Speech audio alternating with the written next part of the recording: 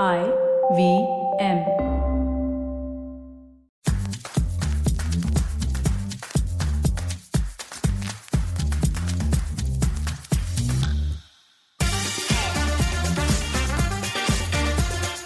This isn't the first time that I have spoken about loneliness. And if you go onto my Instagram, you will find me talking about it every now and then. There are many episodes on this podcast on friendships and about being alone. I would recommend that you scroll down the list and listen to all of them. Hi, I'm Chetna, your favorite positive action coach, and this is Say No to Drama. Loneliness is often considered to be an epidemic in our current world. So many people feel it. So many people are suffering due to it. But what is causing it? Now, I'm no expert in terms of having done any long research or having participated in any kind of major studies.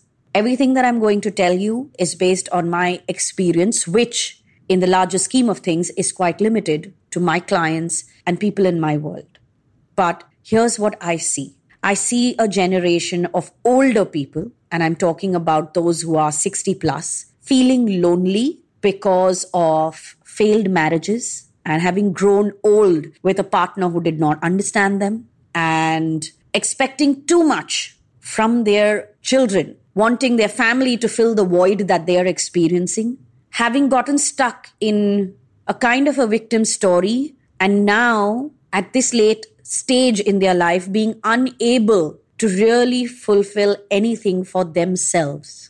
That's one version that I'm witnessing. Another version that I'm witnessing is people generally who are refusing to get out there and make friends. And this is people in their 30s, 40s.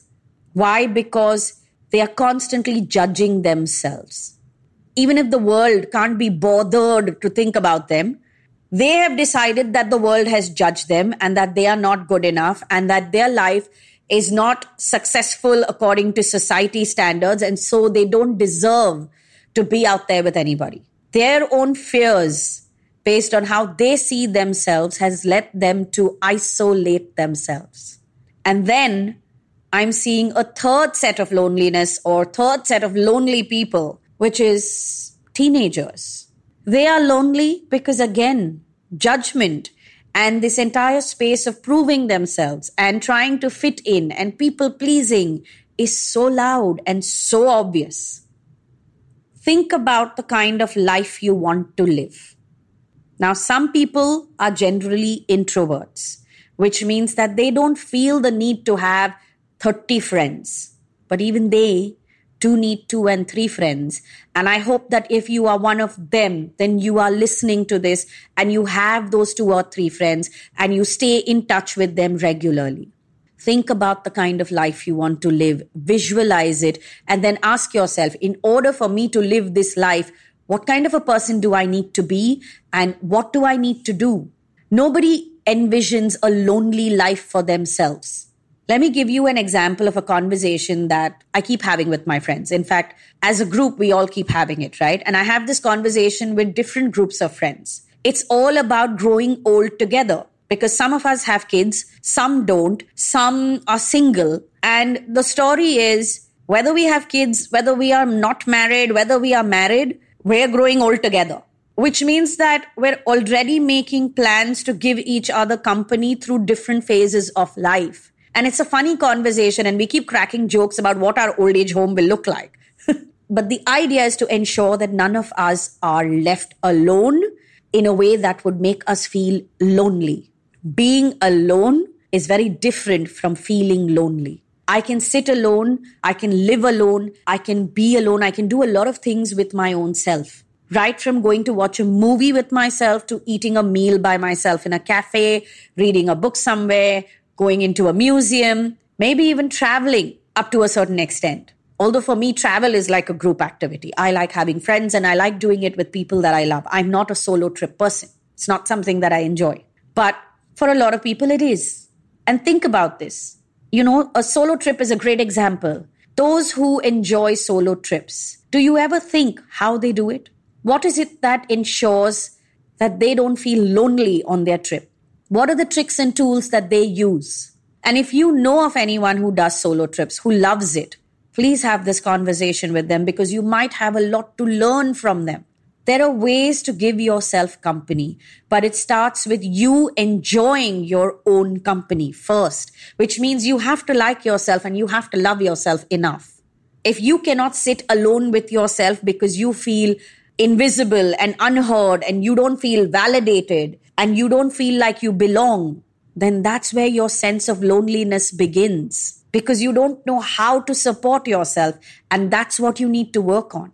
Loneliness is an epidemic because a lot of us are not investing in our relationships, starting with the one that we have with our own selves. When you picture your life, your future, what do you see? And are you making the efforts, the right kind of effort, the kind of effort that is aligned to making that future your reality?